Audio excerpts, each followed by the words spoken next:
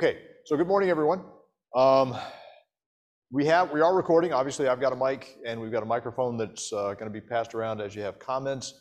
I'm going to encourage comments on the next few classes, primarily because I get a lot out of the class by listening to what you are thinking about these particular comments and topics. Again, I have a very long history of both learning and teaching this particular material in a military setting, so I'm very comfortable with what this means to military doctrine, military kind of thoughts. But as I'm introducing this into kind of a Christian setting, how the church works, I want to make sure that I capture how people think about this and what thoughts this elicits in your mind from a Christian perspective, because that's really the focus of this class. So it's about 9:30-ish. We'll go ahead and kick off with a prayer. If you don't mind, I'd like to open up with a word of prayer. I haven't been doing that in the past few classes, but I'd like to do that for this class. Your gracious Heavenly Father, we thank you for the many blessings that you give us. Father, at this point in time, we just ask that you allow us to just put the world at arm's length and allow us to focus on your word, what you would have us learn from this, Father, and most importantly, what you would have us do with what we are learning, what we're experiencing today. Father, just allow us to meditate on your word and to put it into practice in our lives. Allow us to enrich the world with what you are enriching us with. Father, in all things we pray, and in Christ's name we pray. Amen.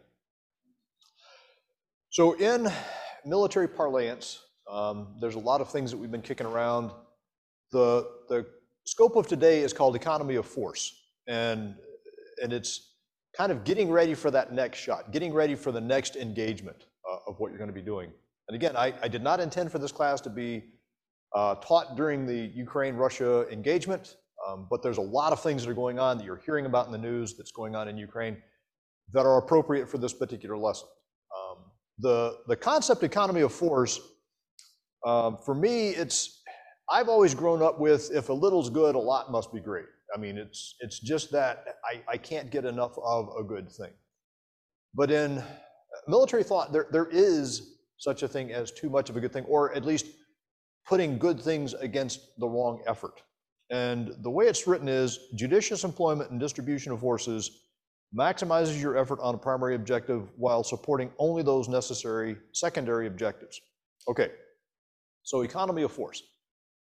What this means in military parlance is there are laws that govern how military forces are used.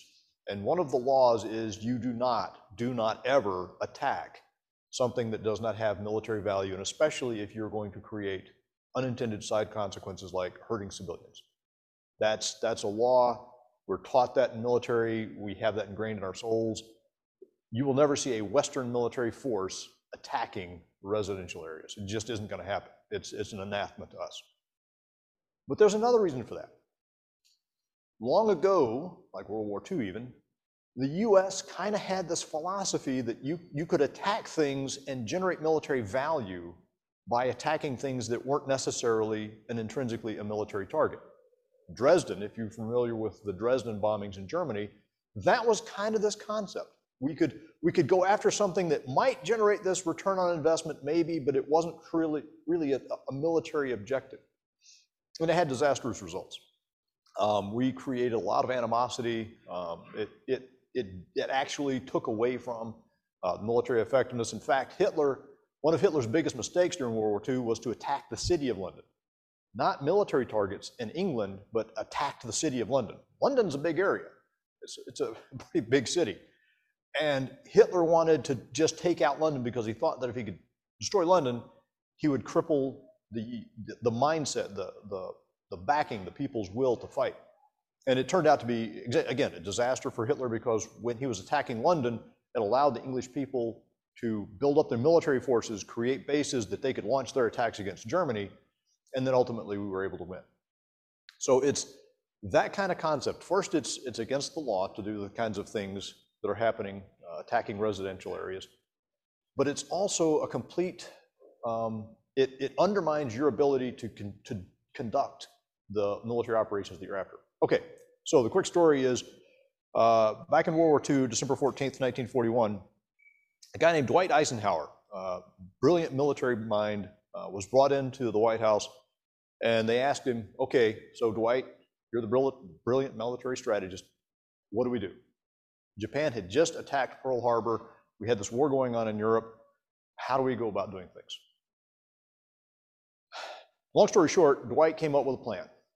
He said, while Japan and the Pacific are extremely important, we have to think about the urgent. The urgent in this case is the European theater. And therefore, because it is urgent, it is also the more important thing. The US can contain the Pacific, but we have to win Europe. And once we win Europe, we'll switch, and then we'll continue with the Pacific theater, and we'll win there. Dwight's forethought looked pretty promising. We engaged, and that's exactly how World War II ended. We accomplished our victory in Europe, and then we won the Pacific. So understanding from a Christian perspective, there are some things that we have to focus on. It may look like we have 4 or 5 things that are all competing, and they all have to be done at the same time. There's only one of us as Christians. Each of us are individuals. We are unique. We have skills, we have talents, but we also have a certain amount of energy and a certain amount of effort. And so we have to use this economy of force in our lives, or we run the risk of trying to do too many things at one time. So in the aspect of an individual, what is the most important? We talked about this earlier. I just want to reemphasize. What is the most important thing that we must do? What is the single battle we must win?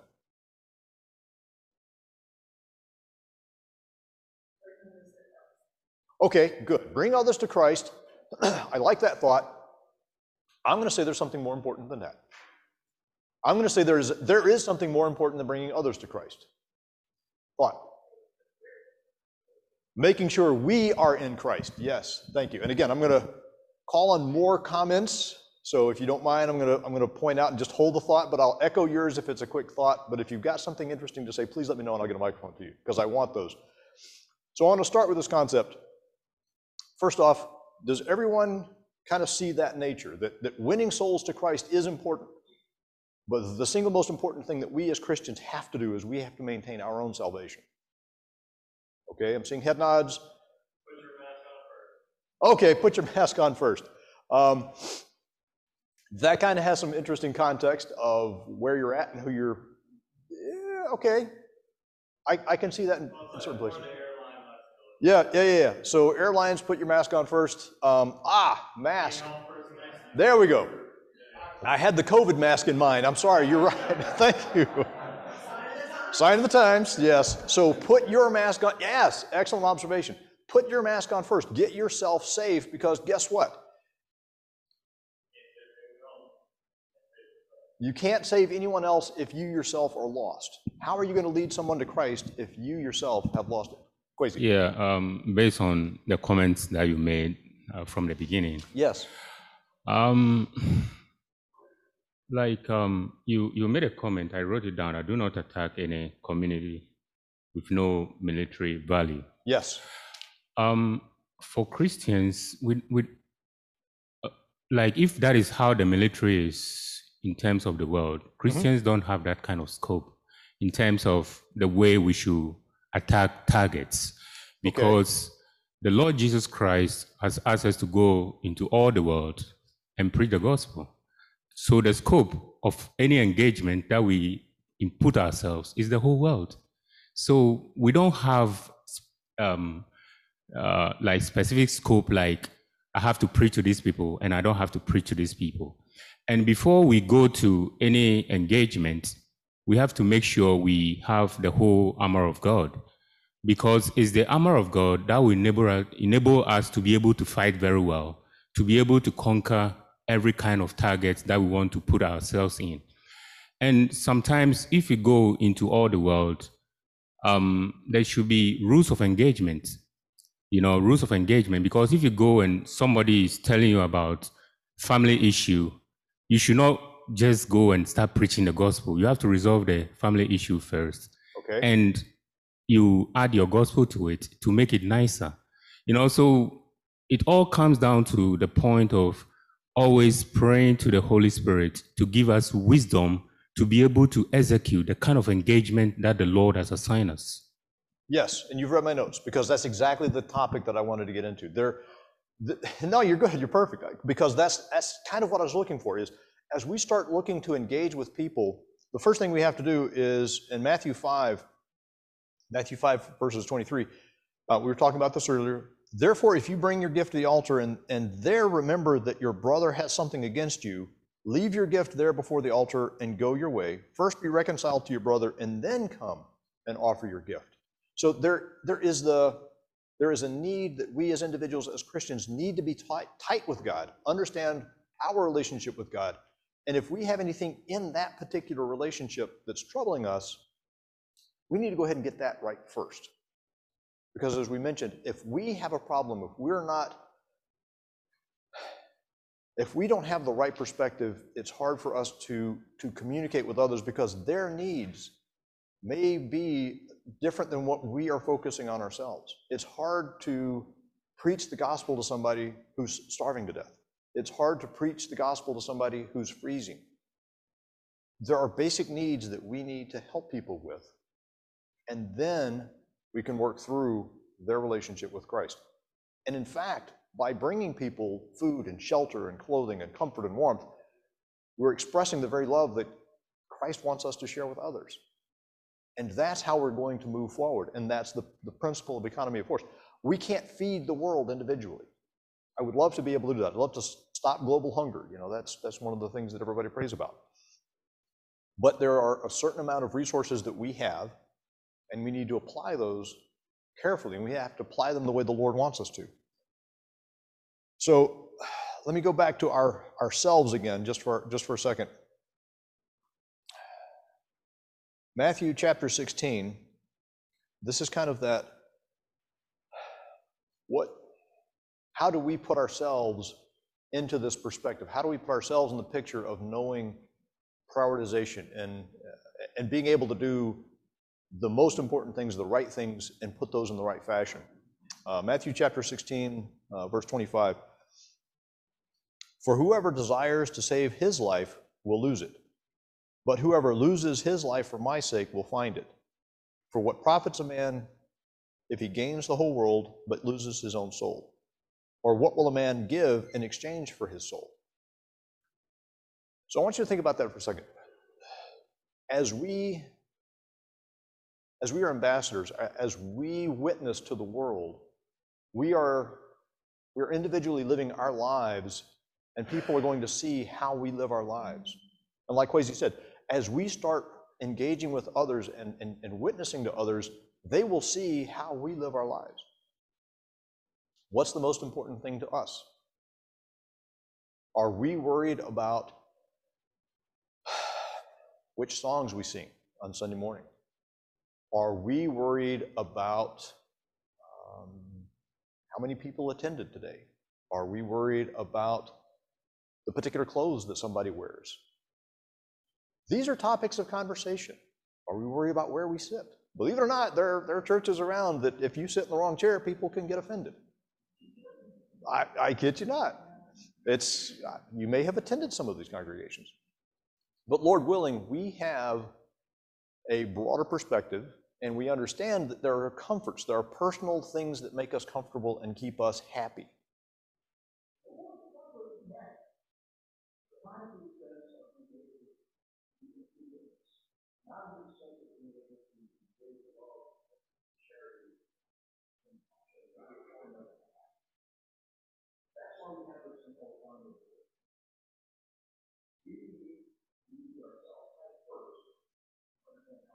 As Christians, and then apply that from an individual perspective in a group setting as the congregation is.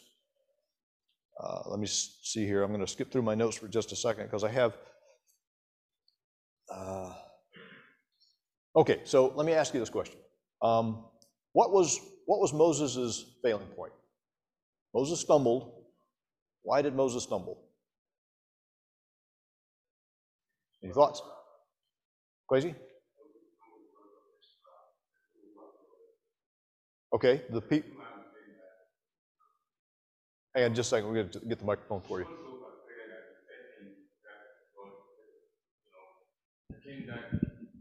He said, condemn him. because God gave him specific rule and Yes. things that he has to tell the people. Right. And because of anger, he said it in another way. Ah. And so God said, okay, because you have said it in this way, you are not going to the promised land. Because of anger, because Moses got frustrated with the situation, the conditions, and he lost sight of the fact that God be praised. God was the first and foremost thing that was enabling them to cross. And Moses took credit upon himself where God was enabling the activity. Again, it's a momentary kind of thing that happened, but Moses missed his priorities. Let's see, let me go through a couple more notes here.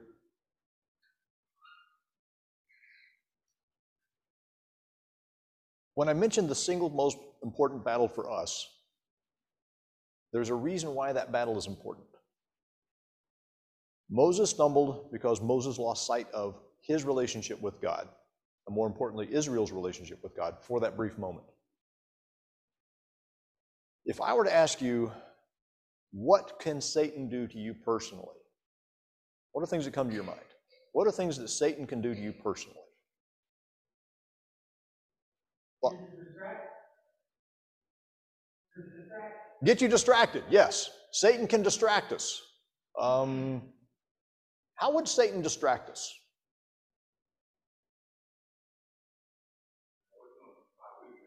Working on our weaknesses, okay. Some examples. How about an example? Yes. Okay. Wi-Fi going out at your house. These are things that can cause you to get aggravated with what's going on. What if I asked you, can Satan harm you physically?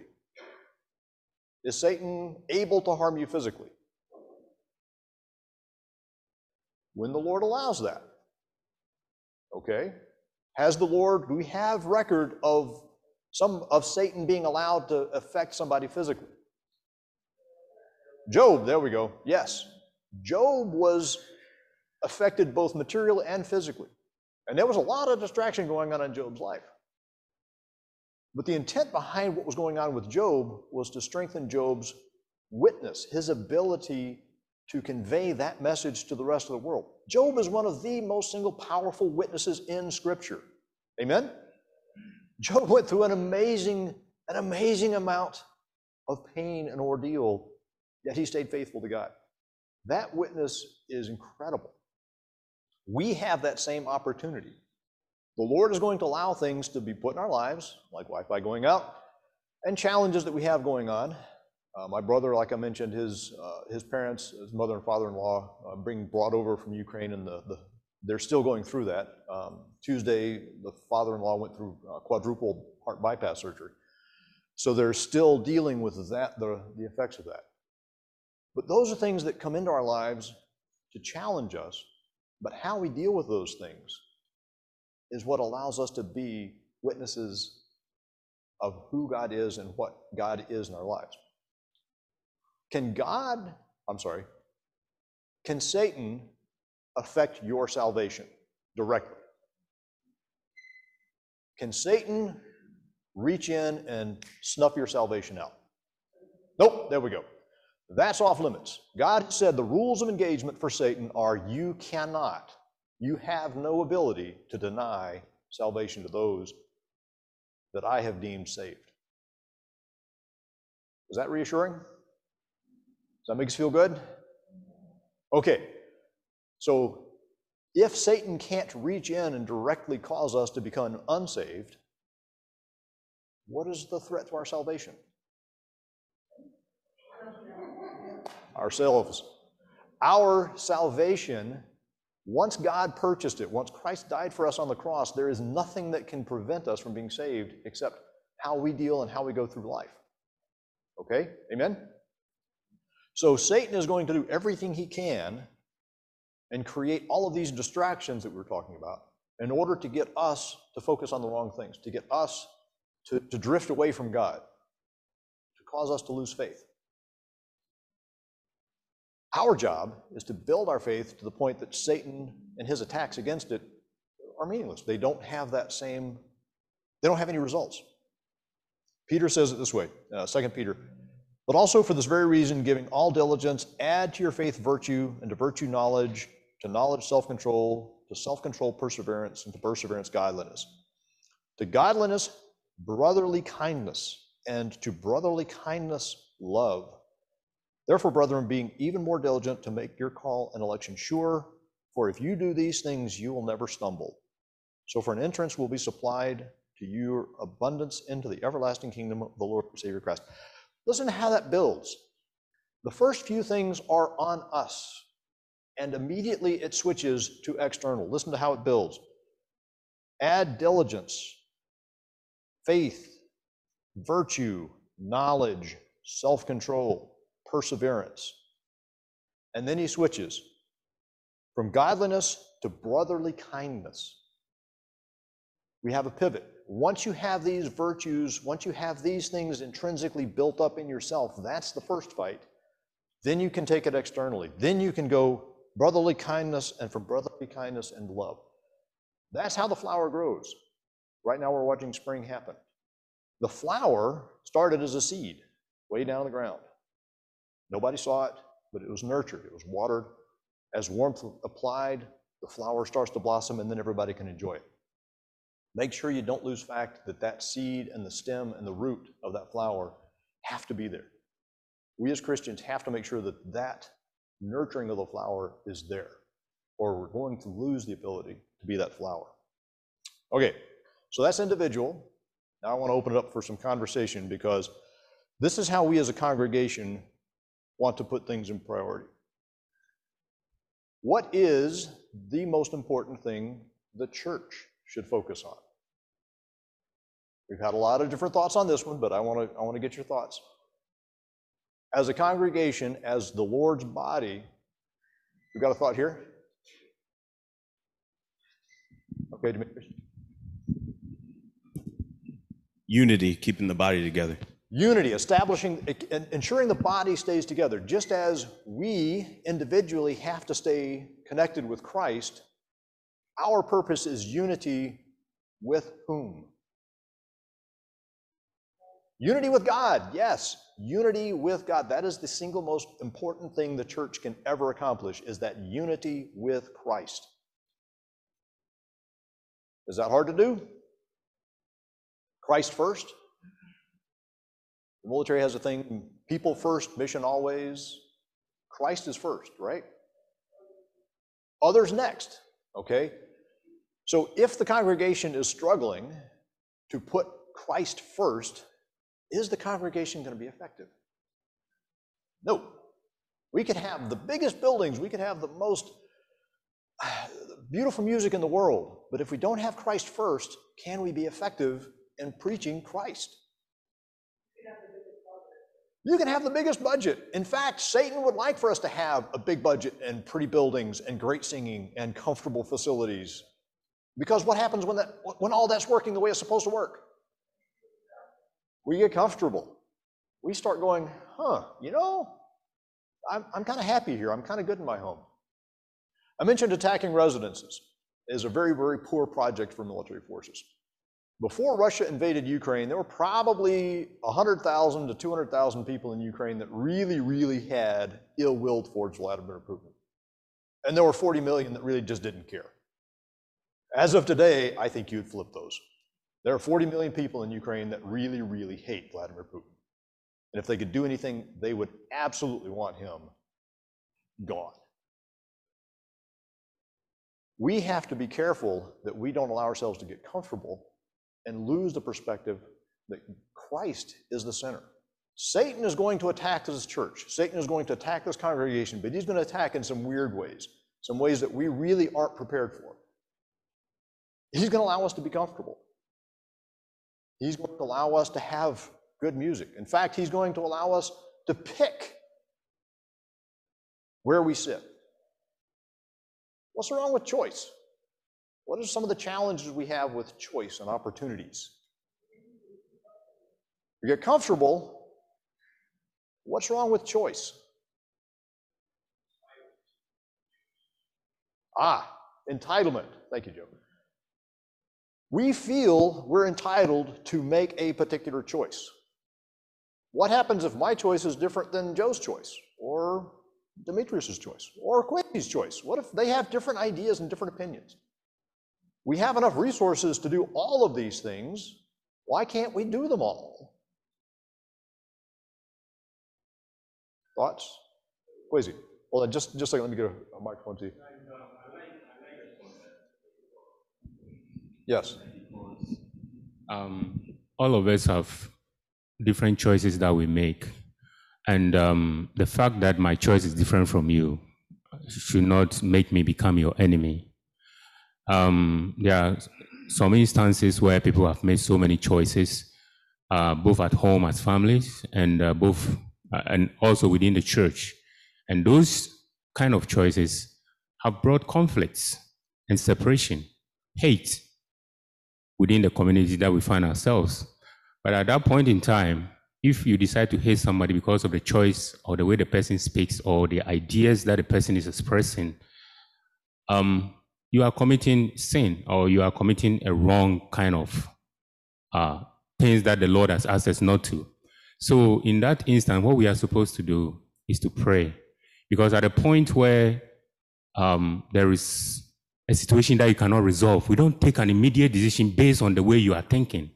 You know, otherwise you are going to destroy the church. You are going to destroy your family. You are going to destroy everything. Right. You know, so the most important thing is to always pray and ask for the Lord's guidance.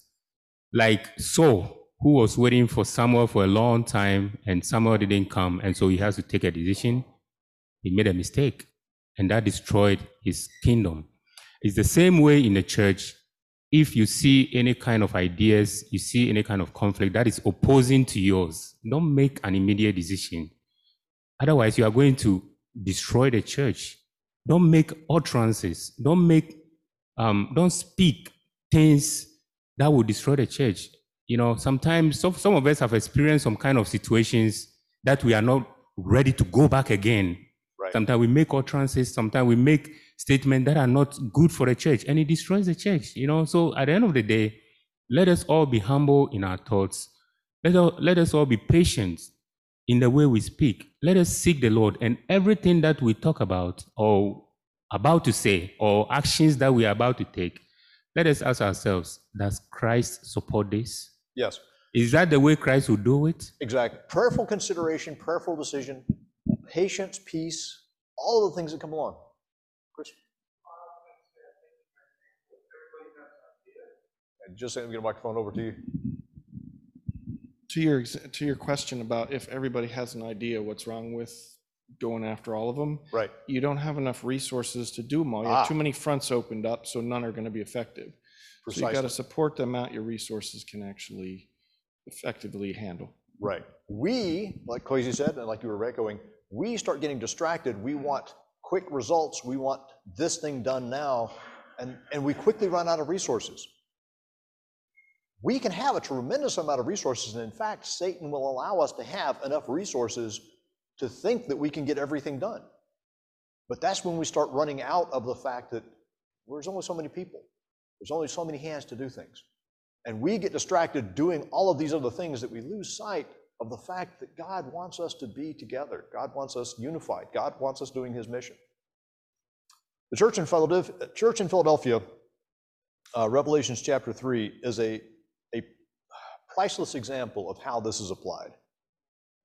And to the angel of the church in Philadelphia write, these things says he who is holy, who is true, he who has the key to David, he who opens and no one shuts, and shuts and no one opens. I know your works. See, I have set before you an open door, and no one can shut it. For you have a little strength, and have kept my word, and have not denied my name. Indeed, I will make those in the synagogue of Satan who say they are Jews, but are not, and lie indeed. I will make them come and worship before your feet, and to know that I have loved you, because you have kept my command to persevere, and I will keep you from the hour which shall come upon the whole world to test those who dwell on the earth. Okay, so the church in Philadelphia didn't have a tremendous amount of resources. In fact, they were resource poor. They had just a little strength. And they could have gone after these fake synagogues, these false Jews who are preaching all kinds of crazy things. But rather than do that, rather than try to get caught up in these contests of words of who's saying the right thing and how things are working on, the church in Philadelphia simply prayed. They locked themselves down and said, we're going to focus on persevering for Christ. We're going to persevere for the truth. It's kind of funny. There's a saying, if you wrestle with pigs, both of you get muddy and only one of them likes it. Okay, so that's the key. If we start as a congregation trying to fight all of the different fights that Satan is going to set up for us because we feel like that's the right thing to do without praying and without maintaining unity in the congregation can get pulled off into so many different disparate avenues, and we each take our own ideas as that's what needs to happen. We were a congregation in Virginia. I think there were probably 40 people in the congregation at its peak. And one of the men put out a survey and said, hey, what should this congregation be focusing on? How should we be spending the few resources we had? And we created a scatter diagram of good things. I mean, they made sense. They were legitimate thoughts. But when we put it down on a pie chart, along the edges were all of these ideas. And there was nothing in the middle. There literally was no unity in the church that said this is how we wanted to do things. What's the difference between how and what?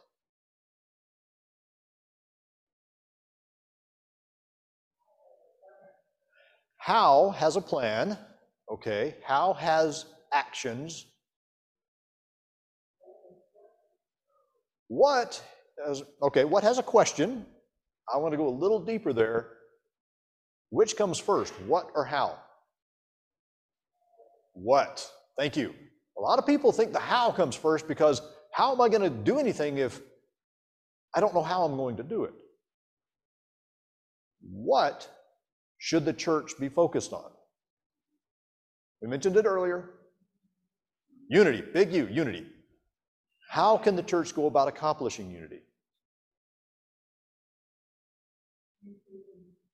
Communication, loving one another, fellowship, parties, potlucks. Come on, you can, there's no end to how, okay? That's. You guys, oh boy, you guys were leading as a group of men. You Yes. didn't have eldership or Yes. anyone to help focus that. So So everybody had an individual viewpoint, but you didn't have the leadership in the middle to direct those individual thoughts. So the leadership in that church was literally the 10 or 15 men who would gather together, and we would try to lead the church as men of the congregation. We didn't have elders. And that became very problematic because without leadership to focus the church on what was important, the hows became the thing that everybody started contemplating.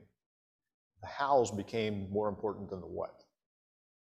And as we start working through, like I said, from a military discipline mindset, it's easy for me to explain this because it's how military planners think. You focus on the objective, you think about the what you're trying to accomplish, and then how you're going to accomplish it just sort of falls out. You start looking at what makes sense. From the church, from the congregational perspective, we have a tremendous amount of hows. Yes?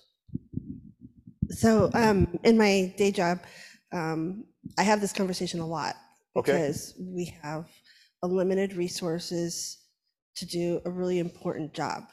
And I tell people all the time that you have to be very ruthless about prioritization, because if you choose to do the thing that's your pet project or the thing that's easiest or the thing that's right in front of you, then you have effectively said that that's the most important thing instead of the thing that's actually the most important thing, because you can't usually do both.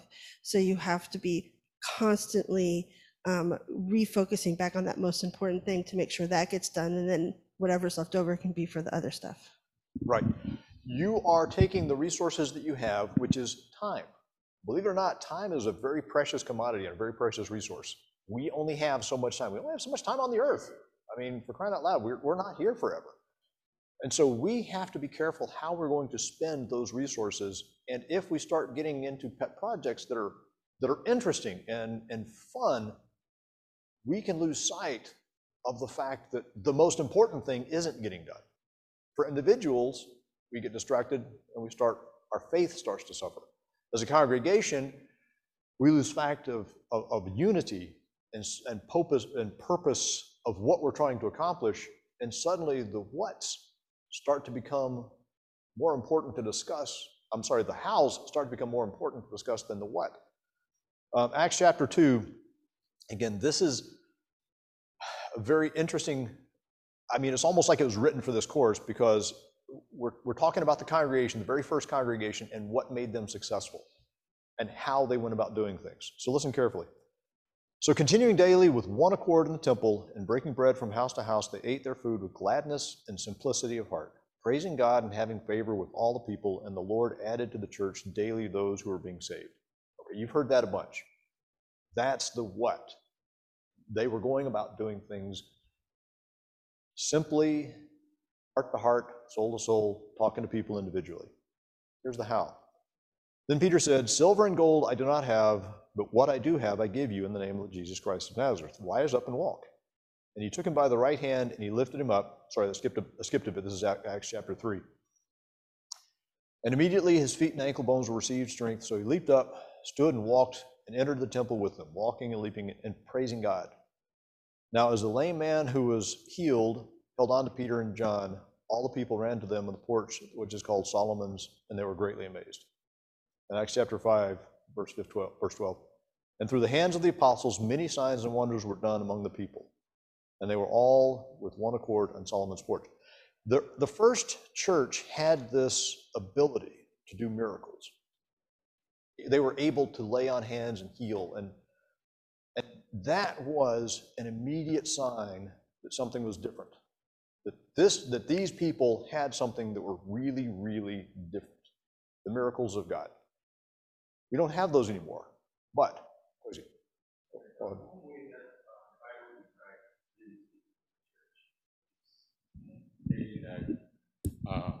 in the Lord Jesus, there is no Greek. Mm-hmm. There are no barbarians. There are no all those lists that were listed in the Bible. Right. What the Bible wanted to say was, when you come into Christ, just take off all those kind of pride that you have. Yes. And just come as you are. Because at the end of the day, if you are the president of the United States and somebody, excuse me to say, is a janitor or whoever the person is, when you come to Christ, you are all the same. And in Christ, the fact is, all of us have the same spirit. There is no black spirit. There is no white spirit. There is no any other spirit. The spirit is just one, and Right. it is the spirit that moves us. Right. And so if you come into Christ, there is no white, there is no black, there is nothing. We are all presenting ourselves as living sacrifice before the Lord. So at the end of the day, when we come as we are. We put everything that we have outside and just enter and worship the Lord. So you said how to live or live as a living sacrifice. Let me ask you this. How does that look? What does it look like to live your life as a sacrifice to Christ? In the front?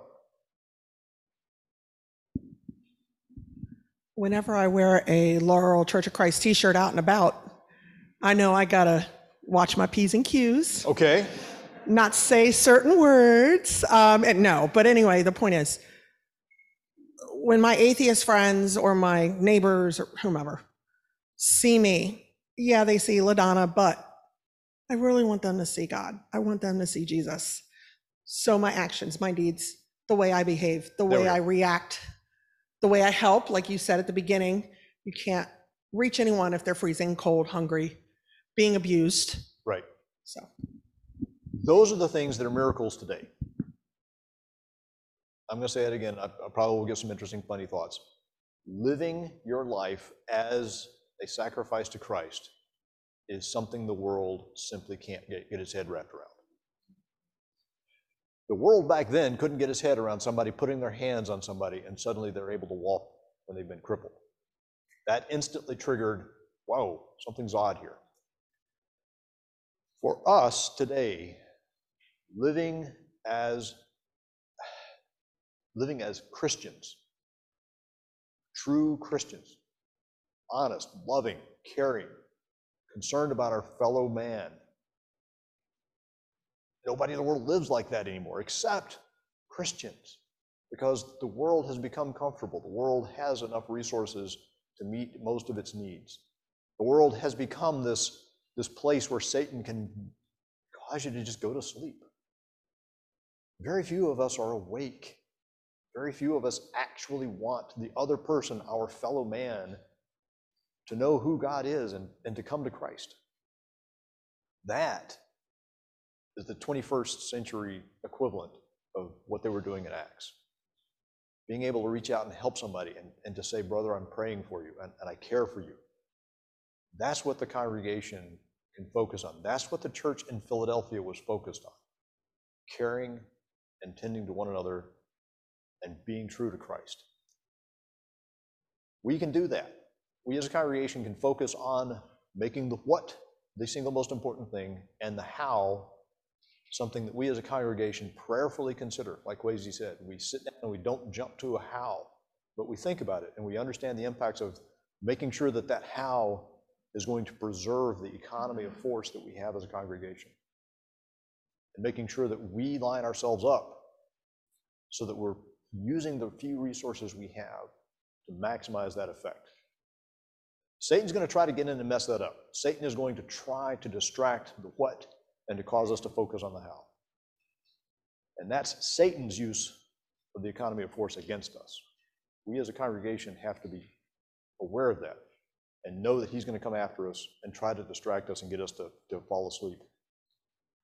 But we have each other.